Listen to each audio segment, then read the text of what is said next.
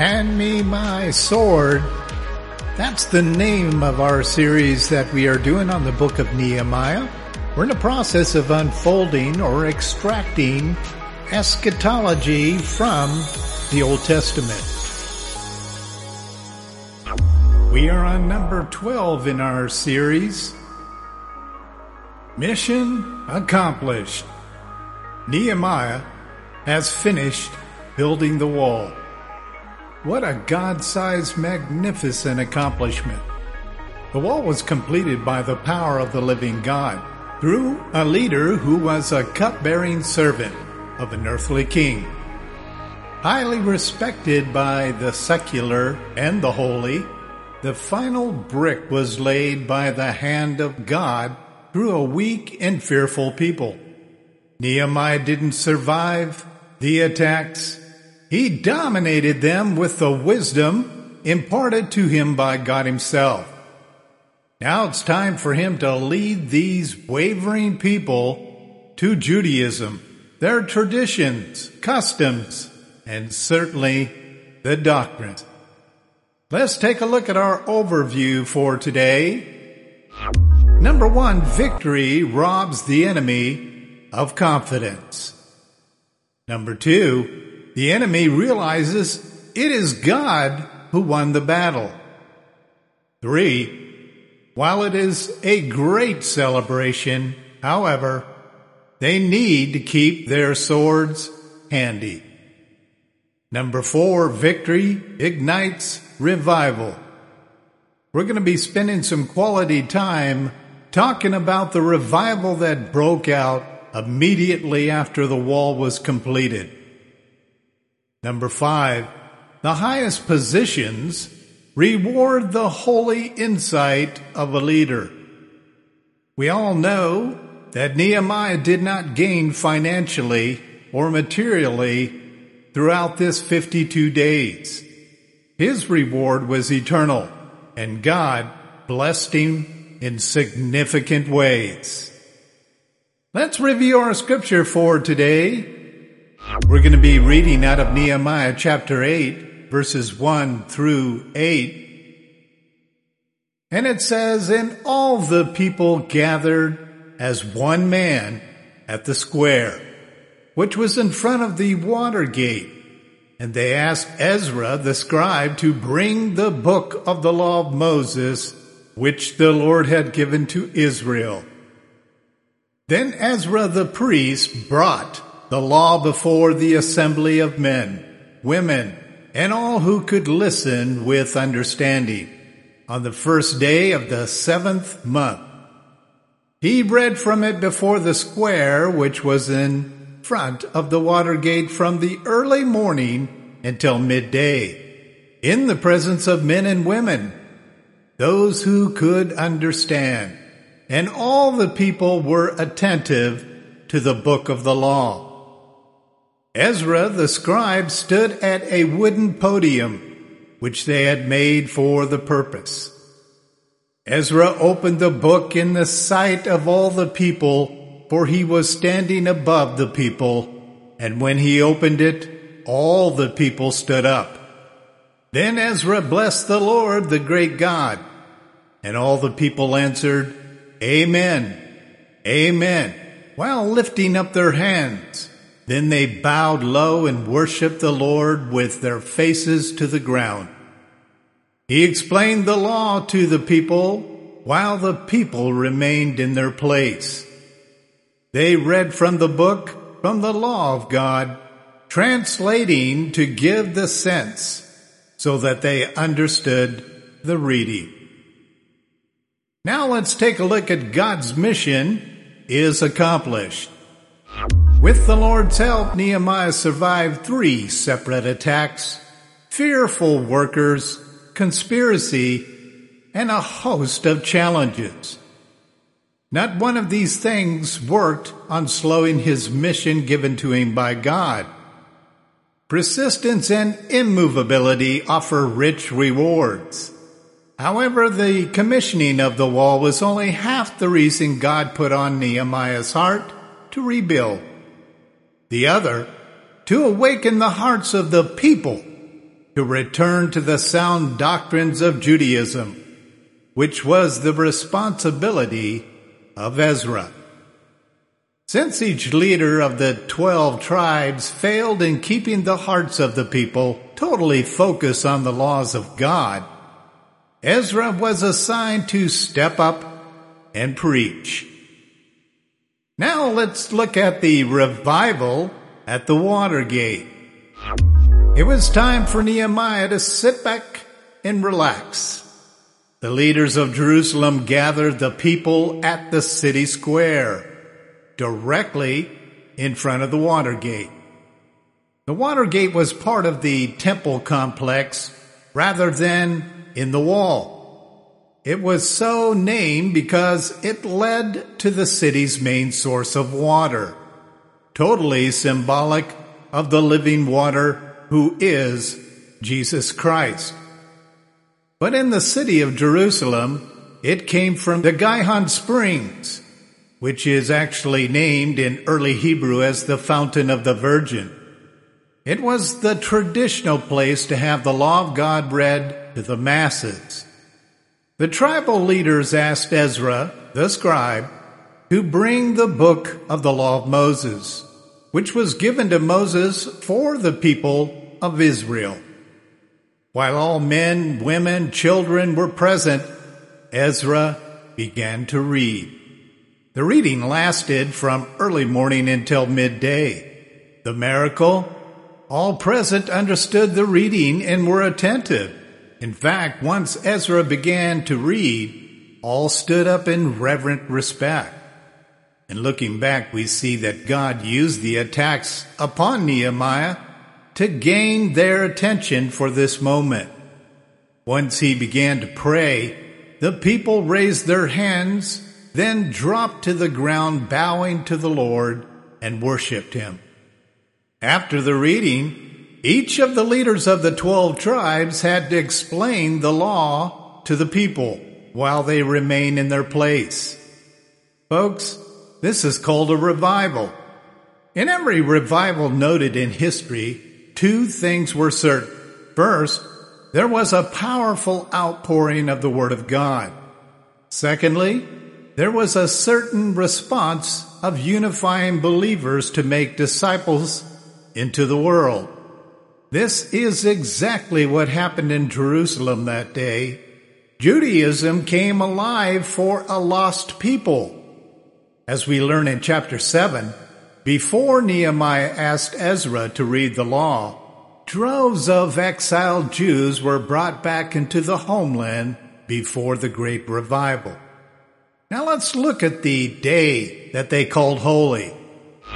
Once the reading and worship had been completed, Nehemiah, Ezra, and the 12 tribal leaders proclaimed before the people, "This day is holy to the Lord your God. Do not mourn or weep." For all the people were weeping as a result of hearing the word of God spoken. Now, when was the last time you wept as the word was read to you? The Jews wept because they were overcome by the memory of being released from captivity, facing the giants in the land, their enemies, investing blood, sweat, and tears in rebuilding the wall. And now, their newfound freedom as bloodline Jews. But wait, all of this created a spiritual vacuum. Let's take a look at that. Did you know that the revival of the Word of God is a result of Nehemiah's work, which is noted as the first in world history? Well, it was. You cannot have a revival without a spiritual vacuum. God's people certainly had that, being exiled to Babylon for over a generation of living.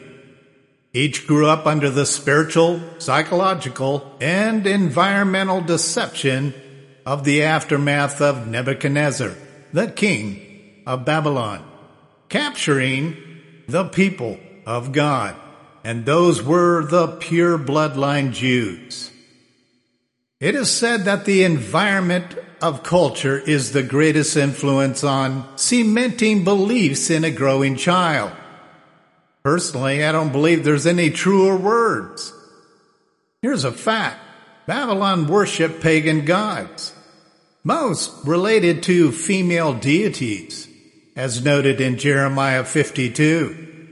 Besides devotion to false god, sexual immorality was widespread in ancient Babylon, and cult and temple prostitutes were common.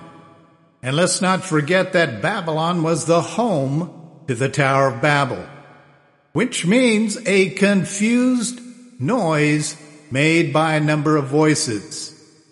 Needless to say, the Jews being brought out of Babylon brought with them demonic doctrines that fronted their Hebrew God, which created a spiritual vacuum for all of them. Therefore, this created a perfect holy moment for God. Let's look at a finely tuned watch.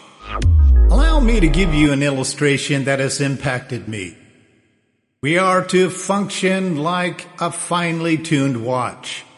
Whether Jews or today's grafted Jews, which is indwelt Christians, the body of Christ, His church, is like an impressive, well-constructed watch. It has hundreds of wheels, cogs, gears, and a host of other moving parts.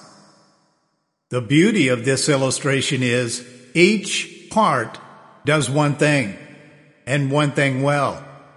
As long as the parts work in harmony with the single part connected to it, it sets in motion for all parts to produce the end results, which is the perfect timepiece of God's eschatological timeline. Now imagine that this timepiece is on the wrist of God. He calls this watch the body of Christ, meaning the earthly representative of Jesus' body is housed in God's temple of the Holy Spirit. Folks, that would be us indwelt believers. Back in Nehemiah's day, it was the pure bloodline Jews. I believe this is an excellent illustration of today's believers working in perfect harmony with the spiritual gifts the living God has placed in each authentic believer. However, if one or more parts do not do their part, the timepiece will not show the accurate timeline of the Father. It is in this that we understand why God is into revivals through brokenness and sufferings. In other words, the Lord has to break open the watch and repair each part that is not cooperating with other parts that depend on all parts doing their thing. Leaders, take note. If one or more of the workers stop moving, it affects the entire objective of the timepiece. Did you hear that? All well-organized plans cannot remain on the timeline of God unless all parts are moving in harmony and submission to each other. If the part is not cooperative with the mission, remove it and replace it with a new part built to harmonize with the existing parts. It's that simple. Not only did Nehemiah do this, so does the living God. An old mentor of mine had a plaque on his desk and it said, "Lead, follow, or get out of the way." After asking him to explain this phrase, it not only stuck in my mind, it became a motto in all that I have done throughout my ministry. Now let's take a look at the man with the plan.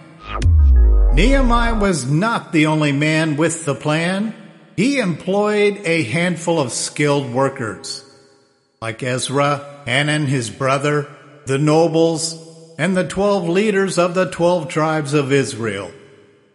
After Nehemiah fulfilled his roles as cupbearer to the king, built the wall, and was established as governor, he enacted Jerusalem's leaders' gifts, talents, and skills of Jerusalem's leaders. While both sides of the coin of his mission are important, the second half of the mission is what propelled God's people into this revival. In the Old Testament, works came before faith. The Old Covenant was affirmed through works, while the New Covenant shows us that Jesus kept to the same mandate as the Old. But this time, Jesus did the work and we enacted faith. Reviewing our 4 points of victory. Number 1, mission. An immovable leader results in an immovable mission. It's plain and simple. If you have a movable leader, then his mission will be just as easy to move, shift, or change. Number 2, revival. Accomplished work is the precursor to a revival. This is exactly what we are seeing in our passage today. Because of Nehemiah's success in keeping to the Lord thy God and his earthly king, a revival broke out amongst the people. 3, vacuum. Quality leaders create a vacuum of beliefs. What that means is typically because the leader, as in the case of Nehemiah, when they're immovable, it causes a reverse process upon the people who are supposed to follow.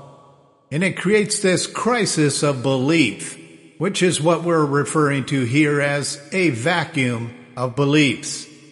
And once they're pulled into this vacuum, the real decision of whether they are going to humble themselves before the living God, submit to his mandates, and move forward. And this is exactly what describes Nehemiah's plan as part 2 kicked in for him. Number 4, harmony. Building a finely tuned timepiece by way of using the people. The people were the gears, the cogs, the moving parts that were necessary for Nehemiah to keep to God's eschatological timeline. In conclusion, discerning leaders and followers know how to distinguish the means from the end. When looking through the mind of Christ from within, we are free from demonic tunnel vision. As in Nehemiah's case, leaders and their followers always kept the horizon in focus, not just their contributions to the project. Nehemiah made provision for the final completion of God's plan, not only for Jerusalem, but his life calling. He learned the art of submission to an ungodly king. He wisely avoided the pitfall of wrangling words with the enemy and the fellow Jews. He refused to entertain inflated problems and opinions. And the best part, he was immovable in including the first Jewish revival at the tail end of his investment. So this wasn't all about brick and mortar. It wasn't all about getting that wall up to protect them physically. All that needed to be done to ignite the revival of Judaism. While most despise working for an immovable leader, calling him vain, arrogant, filled with pride, or demands too much, well, this is the kind of leader I prefer to serve. Nehemiah was this kind of leader, and it is why I have modeled my method of leadership after a man who was a great cupbearer, servant, builder, strategic leader, and a governor, a strategic one who leads effectively. Coming up next is number 13, Israel confesses their sin. We have here a general account of a public fast which the children of Israel kept, probably by order of Nehemiah, by and with the advice and consent of the chief of the fathers. It was a fast that men appointed, but such a fast as God had chosen. It was a day to afflict the soul. Before, the enemy was afflicting the wall to get at the people. You see, the afflictions was not over. During this fast is when we see God afflicting the souls of the pure bloodline Jews. They probably assembled in the courts of the temple, and there appeared to be the standard of the Hebrew people under repentance, and they were dressed in sackcloth, and the posture of mourners was upon their face, with dirt or earth upon their heads. We'll cover more of that in Nehemiah chapter 9, verse 1. These outward expressions of sorrow and humiliation actually gave glory to God, took shame to themselves, and stirred up one another to repentance. Action that goes forward cannot take place without brokenness and repentance. Not only did Nehemiah know this, it was God himself that put this mandate and flow upon the hearts of man. Before, as we mentioned earlier, they were restrained from weeping, but now they were directed to weep.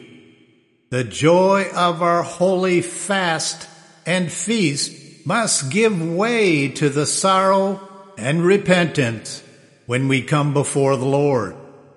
After that, to be perfectly blunt, everything is beautiful in its season.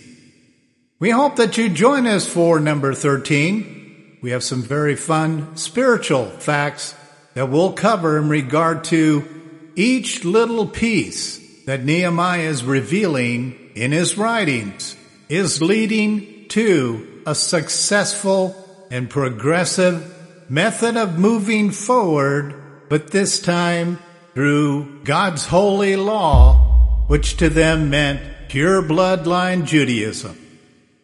Until next time.